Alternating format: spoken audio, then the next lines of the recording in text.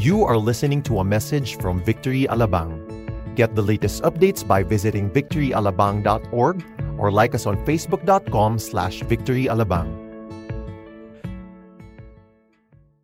Our second week of our series entitled All That Matters, we'll be talking about tithing. Nung ako po'y nakakilala sa Panginoon, high school po ako nakakilala sa Panginoon, I was only 13 years old. Tinuruan po ako na mag-tithe. So, mula po nung ako'y high school, natutunan ko po mag-tithe. Kaya po yung mga anak ko, tinuruan din po namin mag-tithe sa kanilang baon, sa mga bagay na natatanggap nila. Tinuturo namin na dapat silang mag-tithe. Pero alam niyo po, maraming tao ang ayaw o napipigilan na mag-tithe. Meron pong 7 dahilan, common reasons, bakit po hindi nagtatithe ang isang tao. Number 1 is they see it as legalism. Sinasabi na masyadong legalistic, 10%, bakit hindi ba pwedeng 5%? Hindi ba pwedeng 3%? Hindi ba pwedeng 20%? O kaya kung ano lang gusto ko. No? Sinasabi 10%, very legalistic. Kaya ayaw nila magbigay ng tithe. Second, they have lots of bills to pay that nothing is left below 10%. No, kapag sila po yung nagbayad na sa Meralco, nagbayad na sa Maynilad, hinabol na sila ng kanilang mga due date, nauubos na yung kanilang pera, below 10% na lang. So hindi na sila makapag-tithe. Next, they just don't care whether or not the Bible teaches tithing. Sa Tagalog, ma at pa. Malay ko at pakialam ko dyan sa 10% na yan, sa tithe na yan. No? So ayaw nila mag-tithes. Next, they have a bad experience from an abusive church leader. Dahil may mga leader sila before na tinalang church na pag hindi sila nakapag-tithes, pupuntahan sila sa bahay at sisingilin sila ng tithes nila. Totoo po yun. May mga ganun pong mga church leaders. Yeah? Mayroong nga religion na mayroong ka pang ledger. No? Saka nalalaman nila sa envelope mo, pag hindi ka nakapagbigay, pupuntahan ka sa bahay. At kahit saan ka magpunta, kailangan naka-record yung tithes mo. So, kaya ayaw na nilang mag-tithes kasi na-offend sila sa mga church leader nila. Next, they do not understand the real principle behind tithing. They just don't understand it. No, parang hindi mag-click sa kanila, ano ba yung tithing na yan? Next, they read a lot of internet articles that promotes anti-tithing. So nababasa nila, paso na daw ang tithes, pang Old Testament lang yan, kaya ayaw na nilang mag-tithes. Lastly, they are in a financial lack that they are anxious to tithe. Kasi baka kapusin sila. Pag inuna ko ang tithes, baka wala na akong pambili ng pagkain ng anak ko o kaya ng gatas ng anak ko. So they are anxious. And so today, pag-uusapan po natin yung tithing na yan. Sabayin niyo po ako sa pagbabasa as we read God's Word, Matthew 23:23. At basahin po natin to with emotion. Woe to you, scribes and Pharisees, for you tithe mint and dill and cumin, and you have neglected the weightier matters of the law, justice and mercy and faithfulness. This you ought to have done without neglecting the others. Let's pray. Lord, maraming salamat. We thank you, God, for the opportunity once again to feast on your word that is powerful and effective, sharper than any two-edged sword that has the power to change lives and to demolish arguments. And so today, Lord, we pray that you will take away any doubt, any deception, any disobedience, Lord God. And I pray that your name alone will be exalted. In Jesus' name, this we pray. Amen and amen. Para po maintindihan natin itong passage na to, kailangan po nating maintindihan yung law on tithing at saka yung history po ng tithe. And at the same time, maintindihan po natin what's wrong with tithing on mint, dill, and cumin. Ano ba itong mint, dill, and cumin na to? Ano po yung sinasabi ni Jesus na the weightier matters of the law? So yan po yung dapat kailangan natin maintindihan if ever we want to understand this passage. The law of tithing, the tithing on mint, dill, and cumin, and the weightier matters of the law. Now, sa Deuteronomy chapter 14, verse 2, it says there, for you are a people holy to the Lord, talking about Israel. For you are a people holy to the Lord your God, and the Lord has chosen you to be a people for His treasured possession out of all the peoples who are in the face of the earth. So by the grace of God, that because of anything that they did or ever do, the Lord chose Israel to be His treasured possession. Wow, what a privilege! Imagine mo, pinili ka para kang maging isang treasured possession. What God did is He liberated the Jews from the Egyptian slavery. He brought them out of Egypt and brought them to Canaan to become their promised land. So God called Israel to become a nation for God. Ito pong Israel ang magiging bayan ng Diyos. Of all people, sila ang pinili to become the bearer of the light of God and to become a blessing to the nations. Naalala niyo yung promise niya kay Abraham? You will become a blessing. All the families of the earth will be blessed through you. So for Israel to become a nation of God and a blessing to the world, ang ginawa po ni Lord is He gave them laws to live by. Kailangan, para maging pagpapala ka, kailangan may batas ka na dapat mong sundin. Laws to live by. Laws enable a civilization to flourish. Kapag wala pong batas, may anarkiya, may kaguluhan, hindi po nagfo-flourish ang civilization at ang economy. No, tingnan niyo lang po sa Mindanao, it's a land of promise, and yet it remains a promise. Hindi po siya nagfo-flourish. Bakit? Kasi may kaguluhan. Merong anarchy, at least sa mga certain part of the island of Mindanao. So, because of these laws, the laws of God, the commandment of God, it made them unique from all their neighbors. Naging kakaiba sila. Bagamat yung mga neighbors nila may sarili ding batas na halos medyo katulad din naman, but the law of God is very unique. It made them unique. Alright?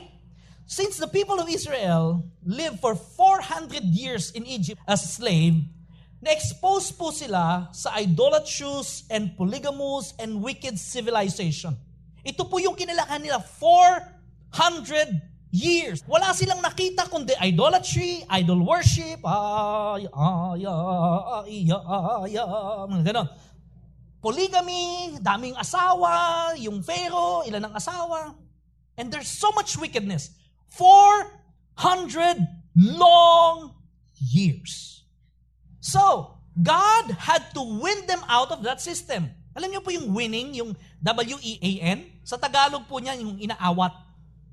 Alam niyo yung bata kapag medyo malaki na, tapos nangangagat na, yung aray. So, ang kailangan mo, aawatin na siya, unti-unti na siyang aawatin. Ang tawag po doon is winning. Win, W-E-A-N. So, si God po, to win them out of the system of Egypt, the wicked system, the wicked civilization, God used this law. He used His law to win them out of the system of the world, the system of Egypt.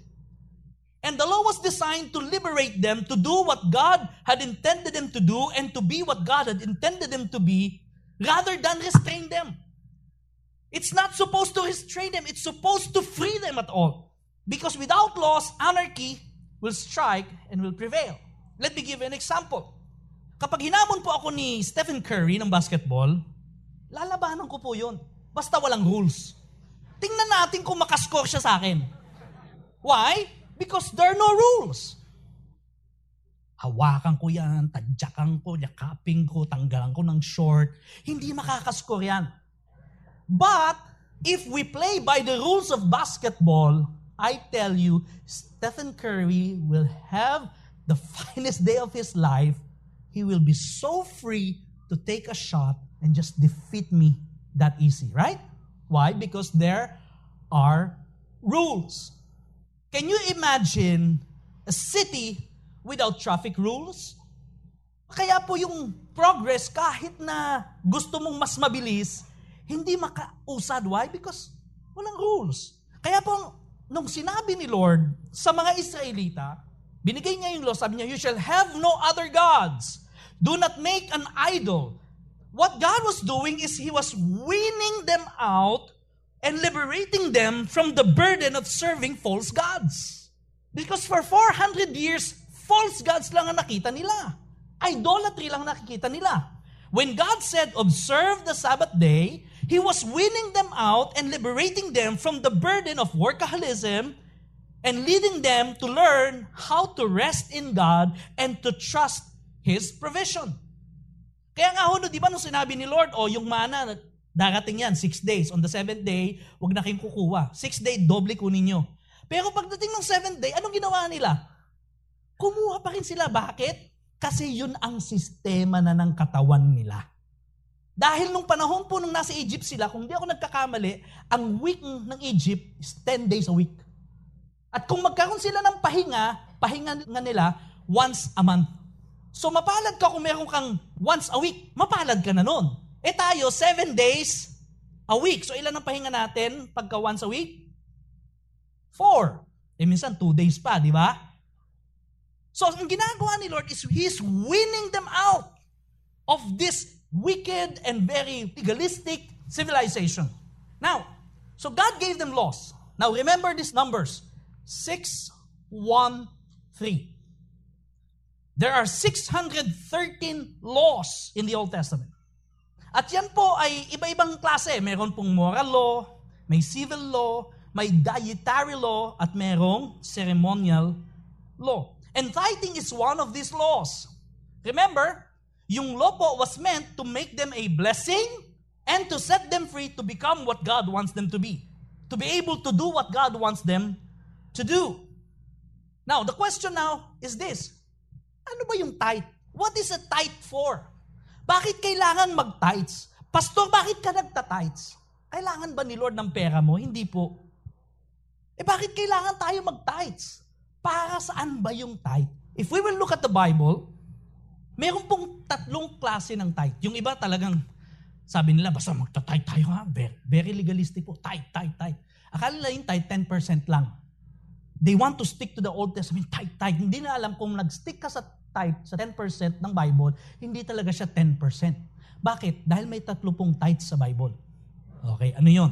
Yung regular tithe, number 1. Okay? No, pag umani ka, may tithe. Kapag 10 kaban ng bigas ang nakuha mo, 1 kaban. Parang ganon. Regular tithe, sabi ng Numbers 18, verse 20 to 21, and the Lord said to Aaron, si Aaron po, siya po yung partner ni Moses, siya po yung head ng mga priest at saka head ng mga Levites. Okay? So siya po yung pinakaulo. And the Lord said to Aaron, you shall have no inheritance in their land. Imagine nyo, the 12 tribes, merong ipapamana, pero sa mga Levites, wala. Sino dito gusto nyo hindi kayo papamanahan ng tatay nyo? Sino dito gusto may mana? Sino dito walang ipapamana talaga sa inyo? Sila po, si Aaron po and the rest of the Levites, wala silang mana sa Diyos. You shall have no inheritance in their land, neither shall you have any portion among them. I am your portion and your inheritance among the people of Israel. So ano sabi ni Lord? To the Levites, I have given every tithe in Israel for an inheritance. In return for their service that they do, their service in the tent of meeting. So ito po yung kanilang mana, ito yung kanilang sweldo, ito yung kanilang portion. Para po sa mga priests and Levites. Kaya nagtatithe. Para ma-maintain po yung temple. Para sila po ay kumain. Para po sila ay mabuhay. Kaya may tithe. Second tithe is yung tinatawag na once a year tithe for their sacred celebration in Jerusalem. Pag pupunta po sila sa Jerusalem, kailangan may bit-bit sila na gagamitin nila pang celebrate. Deuteronomy 14:22 to 23, you shall tithe all the yield of your seed that comes from the field year by year, and before the Lord your God, in the place that He will choose, meaning Jerusalem, to make His name dwell there, you shall eat of the tithe of your grain, of your wine, of your oil, and the first one of your herd and flock, that you may learn to fear the Lord your God always. Pangalawang tithe. Yung pangatlong tithe po, once every 3 years. So once every 3 years, nagtatithe sila. Para saan yun? Verse 28 to 29 in chapter 14, Deuteronomy, at the end of every 3 years, you shall bring out all the tithe of your produce in the same year and lay it up within your town. So doon lang po sa town nila yon. And the Levite, because he has no portion in the inheritance with you, and the sojourner, the fatherless, and the widow who are within your town shall come and eat and be filled, that the Lord your God may bless you in all the work of your hands that you do. Sabi niyo, kung gusto niyo mapagpala, itong tithe every 3 years, ibigay niyo, kakainin niya ng mga taong nangangailangan. The needy, the foreigners, okay? The widows, the orphans. So merong tithe para din po sa mga mahihirap. So yan po yung reason, na purpose, bakit nagtatithe. Yan po ang allocation yan. But here's the more important question. Para saan po ba yung tithe?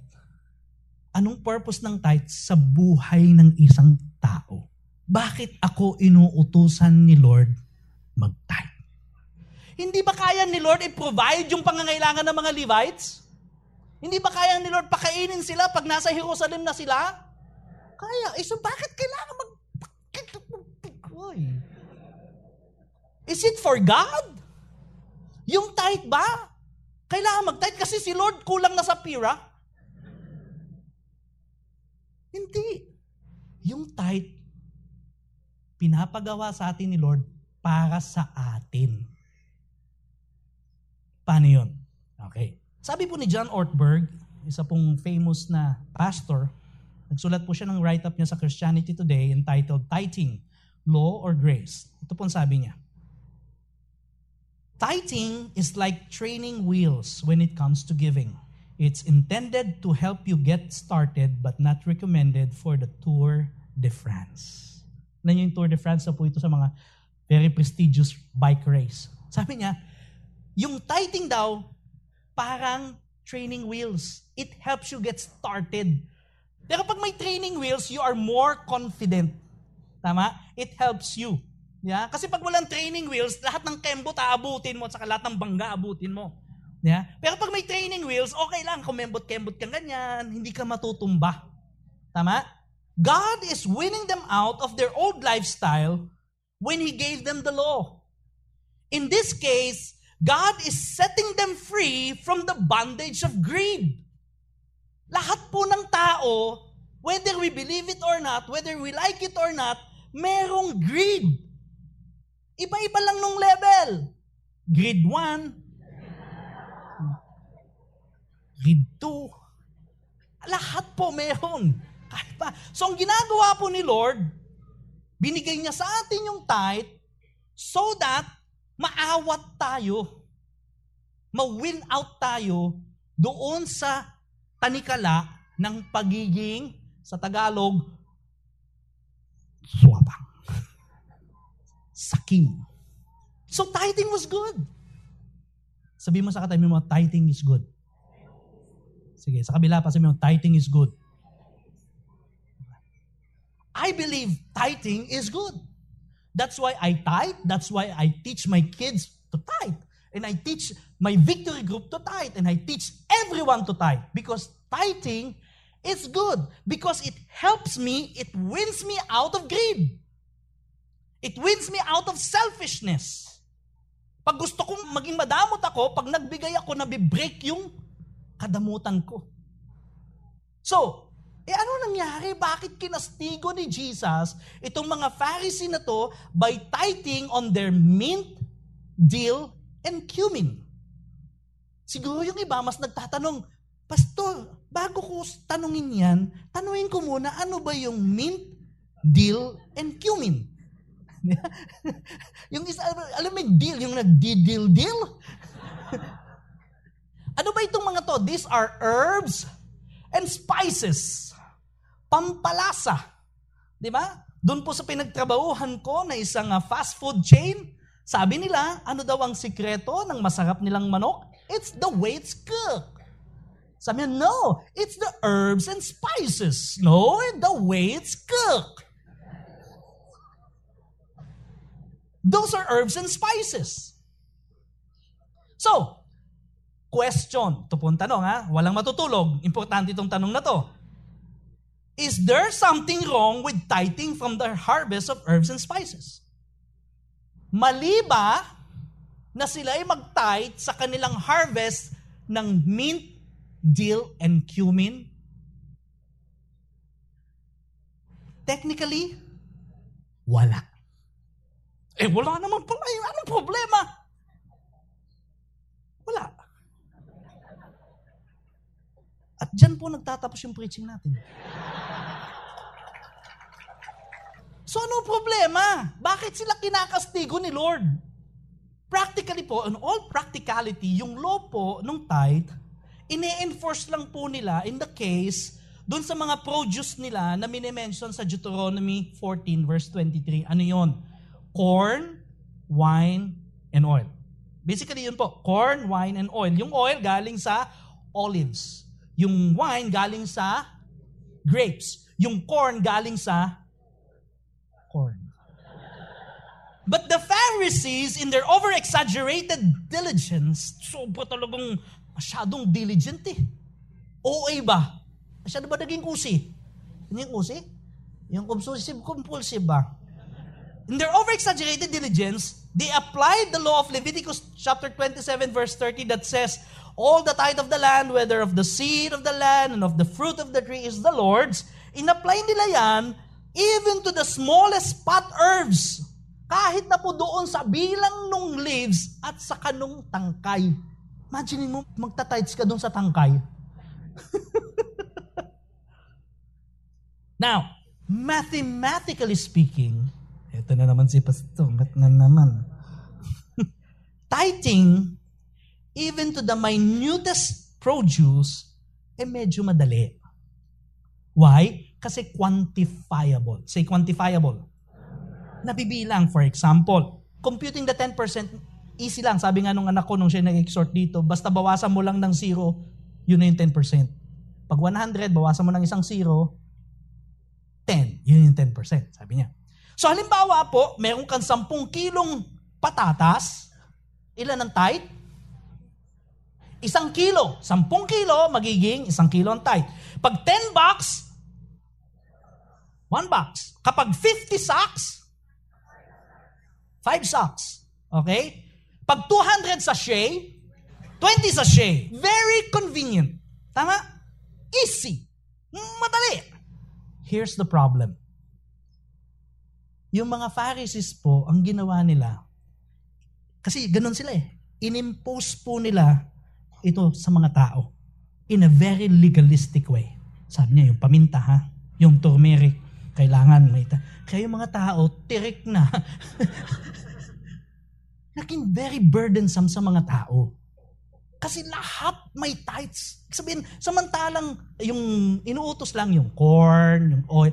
Ngayon lahat na pati yung ultimo, baka pati asin. May tithes. Di ba? Now, kapag ito pong mga Pharisees na to, nagbigay na ng tithe nila, so nag-tithe na sila, they felt they complied already with the law. Para bang may checklist sila? Ano yung checklist? Yung pagka meron kang to-do list, pag call mama. Hello mama, check. Call client. Hello client, check. Pag na-comply na nila yon, check, check, check. And they feel okay na sila. And yet, they let go of the weightier matters of the law. They comply with all this little nitty-gritty of the law, but they let go of the weightier matters of the law. But the question is, Pastor, ano ba yung sinasabi ni Jesus na weightier matters of the law? Ano po ba ibig sabihin yan? Some translators render it as the more important matters of the law. Tama naman po yun. Okay? Tama naman po yun. But we have to interpret Scripture with Scriptures. Because Scripture will never contradict Scripture. Wala pong contradiction sa Scripture. Maniwala po kayo sa akin. Pag may nakita kayong contradiction, most probably, meron pong explanation yan. Let me give you an example. Sa book po ni Haggai, si Lord po, nirebuke niya yung mga tao kasi they neglected building the temple. They were busy building their own houses, building their families, and yet they neglect the building of the temple. God rebuked them. Sabi niya, bakit di nyo tinatayo yung templo ko? Pagdating naman po sa book of Nehemiah, hindi naman temple yung issue. It's the wall of Jerusalem. They were going on their own ways, their own lives, and yet they let the wall of Jerusalem to be in ruin. So sabi ni Lord, itayo niyo yung aking wall. That's in Nehemiah. In the book of Micah, the Lord chastised His people dahil po sa kanilang social injustice. Hindi naman po temple, hindi yung wall, kundi social injustice. Another issue. Alright? Saka yung kanilang empty ritualism. Basta mahalaga yung form of rituals nila, yung religion nila, kapag kailangang pumunta sila sa sacred celebration, kailangan mag-offer sila, ginagawa nila yon, pero it becomes empty rituals. Why? Because pinabayaan nila yung social justice. Yung mahihirap, lalong naghihirap, walang tumutulong. But in the book of Malachi, the Lord accuses people not about social injustice, but about robbing God by not giving the tithes. So 4 kinds of books na iba-iba yung issue ni Lord sa kanyang mga tao at different times. what's happening here? God's people chose the more convenient issues of their lives para po yun yung gawin nila. Rather than tackle the inconvenient issues of obeying God. Mas madali yung mabuhay, asikasuhin yung pamilya, itayo yung kanilang tahanan, kaysa itayo yung templo. Nung sila naman ay okay na sa templo, yung social justice naman ang pinabayaan.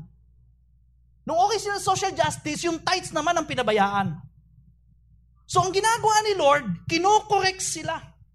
Kapag may mali silang ginagawa, kinokorek sila. Hindi yung okay ka na dyan. Okay, wag na to. The tendency of people, our tendency, mga kapatid, is when it is convenient for us, we will obey God's command. If it is beneficial to us, we will obey God's command.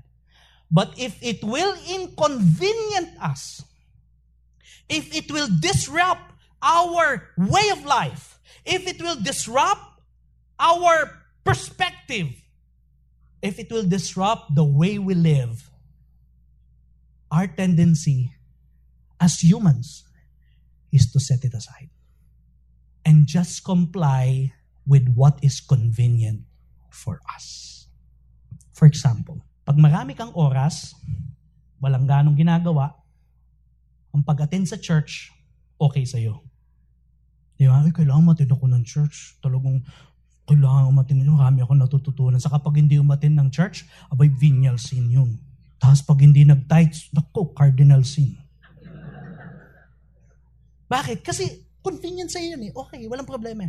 Eh, nung nagka-negosyo ka, abay, ang kliyente mo tumatawag 24 hours a day, 7 days a week. Gulong lang ang pahinga mo.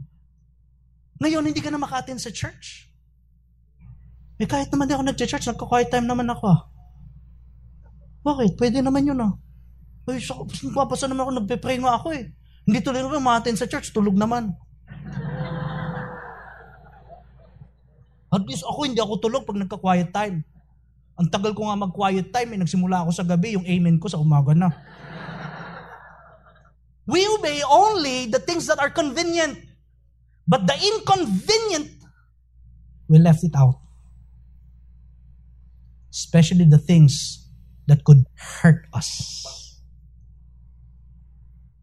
Last week po, pinag-usapan natin yung rich young ruler. Remember? At in-expose po ni Jesus yung laman ng puso niya. Sa kanya wala siyang problema doon sa social justice. Eh. Hindi siya nagme-murder, hindi siya nagko-commit ng adultery, hindi siya naglalay, hindi niya dinidefraud yung mga tao, hindi niya dinidesire ang asawa ng ibang tao, property ng ibang tao, ginagalan niya. Wala siyang problema doon. Pero ang problema niya, ang puso niya, ang laman, hindi ang Lord. Pira. Sininoy ang laman ng puso niya. So, sabi ni Lord, it's very hard for a rich man to enter the kingdom of God. Now, in this issue, Jesus is rebuking the Pharisees not because of money. Actually, gusto nga nila mag-tithes. Yung pera sa sige, bigay tayo. Mas mo i-tithes. Kahit paminta yan, tithes mo yan. I-tithes yan. Sampalok, i-tithes mo yung sampalok. Di ba? Lahat ita-tithes. Wala silang problema. Giving is not an issue to them. But they neglect social justice. They neglect the poor and the needy. They actually neglect their faithfulness to God. That's their issue. Why? Because it's more convenient for them to give the tithe rather than take care of this weightier. Another term po for weightier is not just important, it's burdensome. Hindi lang siya weightier na mas importante, kundi mabigat. Para sa kanila po kasi, mabigat, mahirap. It's not just it's important, it's burdensome. That's what the Bible says. That's what the original text is saying. You see, these Pharisees, they will fulfill their part of God's commandment that are personally convenient and turn it to religious compliance rather than a heartfelt obedience sa command ni God. Ang tawag ko po dyan, compliance mentality. Yung basta nakapag-comply ka. Lalo na po, alam naman natin to sa gobyerno, pagka 8 hours, basta na-comply mo yon, papasok ka ng alas 8, 4:59, nakaganyan ka na. Nakikita ko naman po ito sa City Hall, sa eskwela ang pinag-aralan ko. Pagdating ng 5 tugog. Ano yun? Naka-make up na yon, lahat na. Naka-spray net. Nagawa na lahat yon, tapos pipila yon. 4:59, tugog. Compliance mentality. Parang sa bahay, utusan mo yung bata, nak, maghugas ka nga ng pinggan. Hugasan ang pinggan. Nanggigitata yung mga kaldero, anak, bakit ang dumi dito? Sabi mo, hugasan ko yung pinggan. Hinugasan ko yung pinggan. Mga kaldero, hindi naman pinggan yan eh. Compliance mentality. Basta mahalaga, check yung convenient. So kapag na-check na po nila yan, naka-comply na sila, for them, okay na ako. I'm done. I've complied with God's requirements. Bayad na ang utang ko kay Lord. Kasi may sinisingil si Lord sa atin. Tinatawag na, may sinisingil ka na. O sige, babayad ako ng utang ko kay God. Parang tao lang. No? May utang ko sa akin. O sige, treat kita. Parang ganon, ya. O na-treat na kita, bayad na ako sa iyo. Parang ganon. Di ba? So sinasabi nila, okay na ako, bayad na ako kay Lord, I'm done, I'm okay. Talaga? Do you think our tithes can pay the requirements of God for us to have a righteous life? Sapat na ba ang tithes? Kahit triple tithes pa yan, mababayaran ba niya ang utang natin sa Panginoon? Hindi po, mga kapatid. Ito pong religiosity na to, ito po yung kinagagalit ni Jesus. Because it replaces the real meaning of the law, and that is loving God, loving people. Love God, love your neighbor. Yun po yung real essence of the law eh. Loving God and loving neighbor. Not yung checklist, check. Nakapag-tithe na ako, check. Nakapagsimba na ako, check. Nakapag-pray na ako, check. Nakapagbasa ako ng Bible, check. Sabi po ni Jesus, minention niya yung mint, dill, and cumin. So tatlo yun. Tinapatan din niya ng tatlo. Sabi niya, justice, mercy, and faith. Jesus seems to refer yung words po ng Micah chapter 6. Ano ba sinasabi ng Micah chapter 6?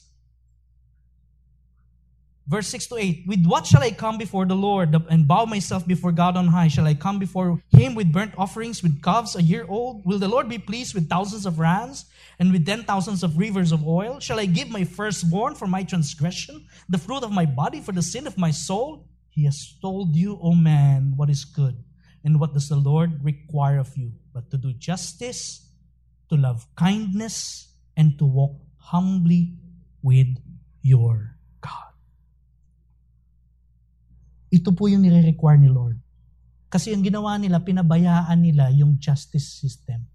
Yung mga may hirap, pinabayaan ni Lord.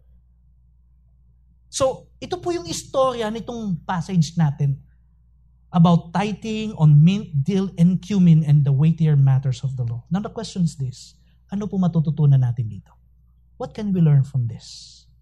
I have 3 things that I want to share to you quickly. Number 1, outward observance is worthless when moral precepts are neglected.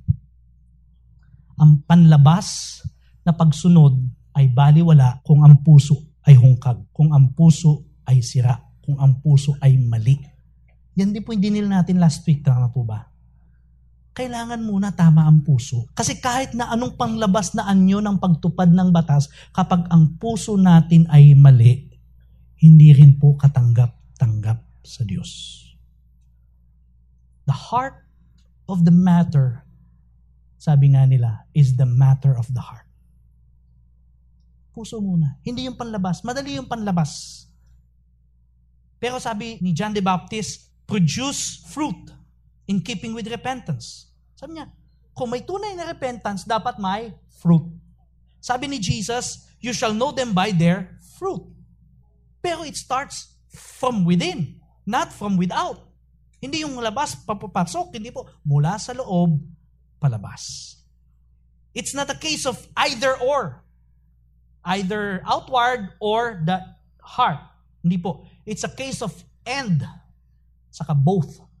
Una nga lang yung heart and then the outward manifestation of the heart. Sabi ni Jesus, this you ought to have done. Dapat ginawa niyo to without neglecting the others. It's and. Saka both. With regards to tithing, Pakinggan niyo po ito. Nung dumating po si Jesus, hindi niya sinabi kahit kailan. Okay? Never did Jesus ever said, okay, mga disciples ko, ngayong dumating na ako, you're now under grace, so you don't need to worry about tithing anymore because tithing is under the law. Hindi po niya sinabi yun. Never at one time. Kaya sabi nga niya, do not neglect the others, meaning the tithing. Why? Bakit ayaw niyang ipaneglect sa atin yung tithing? Yes, important sa kanya yung heart. Dapat tama yung puso natin. Pusong humble sa Panginoon, pusong handang sumunod. Pero sabi niya, huwag mong i-neglect the other things. Huwag mong i-neglect yung tithes. Bakit? Number 2, tithing is God's great tool to create generous people. Tithe is meant to be a training wheel, not a stationary bike. Yung iba po, napako na sa 10%.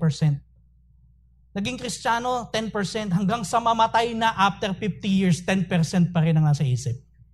Hindi po, training wheels pa lang yan. Tinuturuan ka paano ka uusad. Hindi yung paano ka lang, ganyan ka lang. Hanggang 10% na lang. Sana po, wag naman yung ikamatay na natin, 10% pa rin. Pupunta ako sa church, bakit? Magbibigay ako ng aking 10% pa rin. Training wheels lang po ito, mga kapatid. Simula lang po ito. At hindi nga po ito 10% actually. Sabi ng mga scholars, pag kinumpit nila nasa about 23 to 28% dahil po dun sa 3 tithes. Tithing is not meant to restrict us, but it means to set people free from the grip of greed and selfishness. Gusto niyo bang ma-overcome yung greed? Mag-tithes po tayo. Hindi po helping the poor.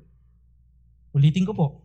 Kung gusto mong ma-overcome yung greed, the starting point, I'm talking about starting point. The starting point is the tithe. Why? Because when you say helping the poor, pag may kumatok sa kotse mo, uy, helping the poor, bigyan natin ng 5 piso. Uy, helping the poor, bilan natin ng Jollibee. Uy, helping the poor, bigyan natin ng McDo.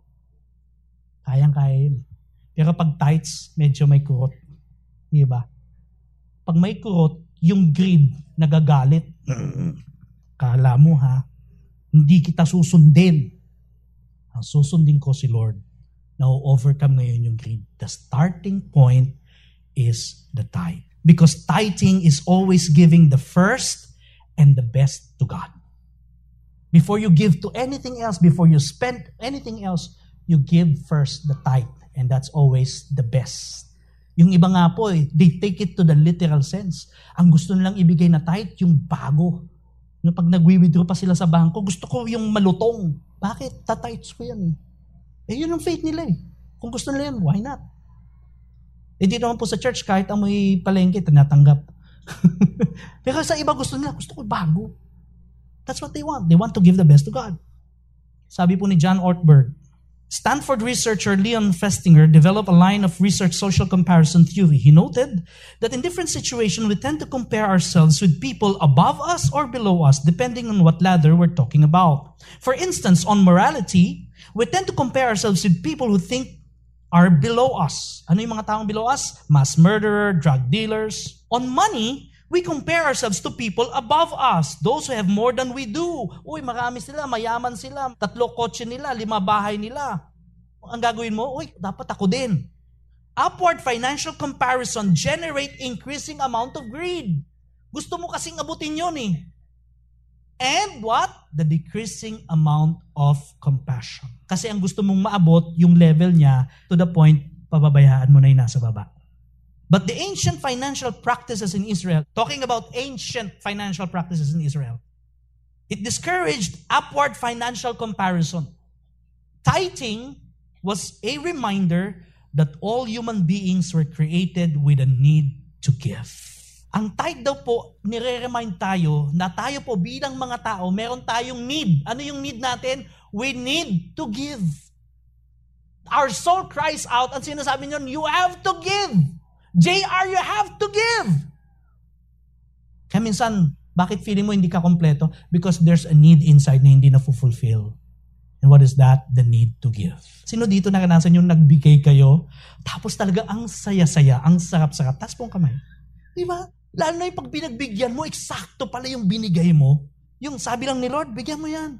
Tapos nung binigay mo, umiyak. Bakit? Kasi alam mo, wala na ako talagang pambili ng gatas. Kasi parang, wow! Akala ko ang ganda ng damit niya, ang ganda ng sapatos niya, wala pambili ng gatas. Di ba? Sabi ni Lord, wow! Sabi po ni John Ortberg, how do you know when to take the training wheels off? Kailan dapat tanggalin yung training wheels sa ating bisikleta? The quick answer is when they're slowing you down. Tama? Kapag gusto mo nang bumilis, hindi ka bumibilis dahil dun sa training wheels. Sumunod na tanong niya, when is the time to stop thinking about tithing? For all of us not in dire poverty, the answer is when you're giving way more than 10%. Kapag kang binibigay mo na, masaya ka nang nagbibigay ng 11, 12, 13, 14, 15, 16, 17, 20%, whatever, stop thinking about tithes. Tapos ka na doon. Amen? Sabihin nun, you're not even supposed to mind tithing kasi nga, lagpas ka na sa tithes. Tapos ka na sa training wheels. Nagko-compete ka na sa Tour de France. Nagko-compete ka na sa Tour of Luzon. Wala ka na sa backyard mo na naka-training wheels ka pa rin. Stop thinking about tithes when you begin to give more than the tithe. Kapag nagbigay po tayo ng from 0 to 9%, that's breaking the law. Kapag 10% po, meaning we are complying, we are under the law. Kapag nagbigay naman po tayo ng 11% to 100%, ang tawag po dyan, freedom. Malaya ka na sa tanikala ng batas ng 10% at malaya ka na sa greed. Always put to mind, tithing is an excellent starting point but a terrible finish line. Tithing has always been a great training exercise to cultivate a generous and God-centered heart. Here's lesson number 3 and I want to close with this. Tithing is never meant to pay our debt to God. Huwag niyo pong isipin na kapag nag-tithes tayo, bayad na tayo kay Lord. No. Kasi po hindi natin kayang bayaran ang pagkakautang natin sa Diyos.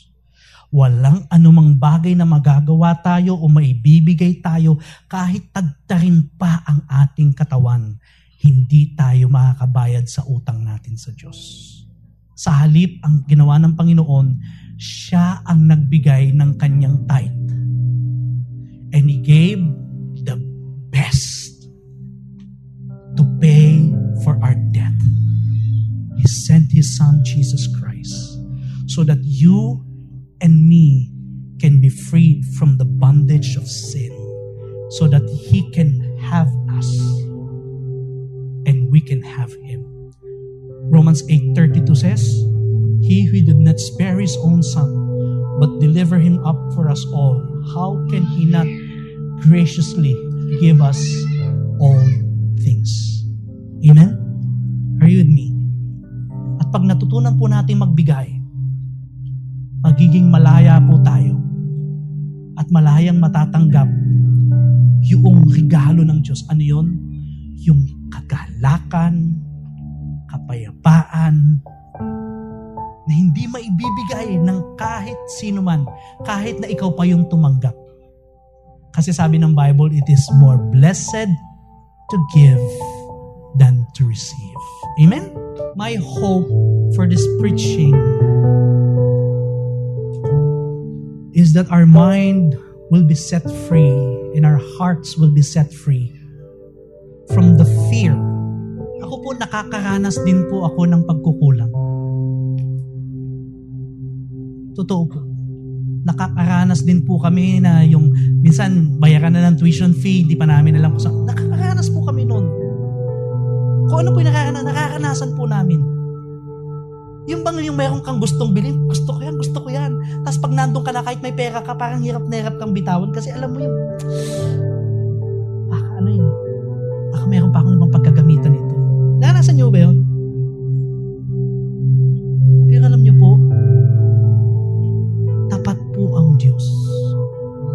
Kapag ibinigay natin sa Panginoon yung para sa Kanya, dahil taos sa puso natin, dahil mahal natin siya, dahil gusto nating sumunod sa Kanya, dahil gusto nating magpasalamat sa Kanya, no one can outgive God.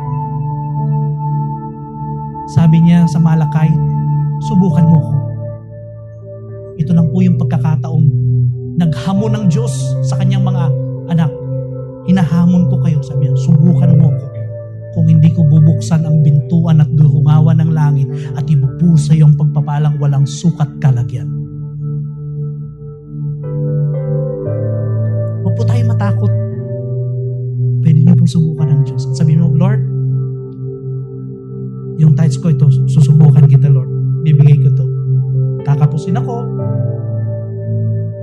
Pero sabi mo, subukan kita. Patot panabla na. And I tell you, God will prove Himself faithful. Amen?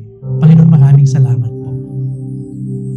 Lord, I declare freedom from greed in Jesus' name. Lord, break every mindset that set itself up from the knowledge of God. Lord, I break the mindset of poverty, the mindset of always lacking. Lord, in the name of Jesus, I declare freedom. Freedom to do what you want us to do, and freedom to be what you intend us to be. Father, in the name of Jesus, cast away every fear, cast away every doubt. And in the name of Jesus, I pray that you will infuse faith to believe your word, that no one can outgive God, and that He who called us is able to do exceedingly abundant more than all we could ever ask or even imagine. And this God loves to do great things for us. Lord, in the name of Jesus, I declare blessing upon blessing upon blessing upon blessing to your people. May the Lord bless you and keep you. May the Lord make His face shine upon you. And may the Lord be gracious to you. May the Lord shine His face upon you from this day forward until the day we meet again. In Jesus' name this we pray. Everyone with a smile, say Amen.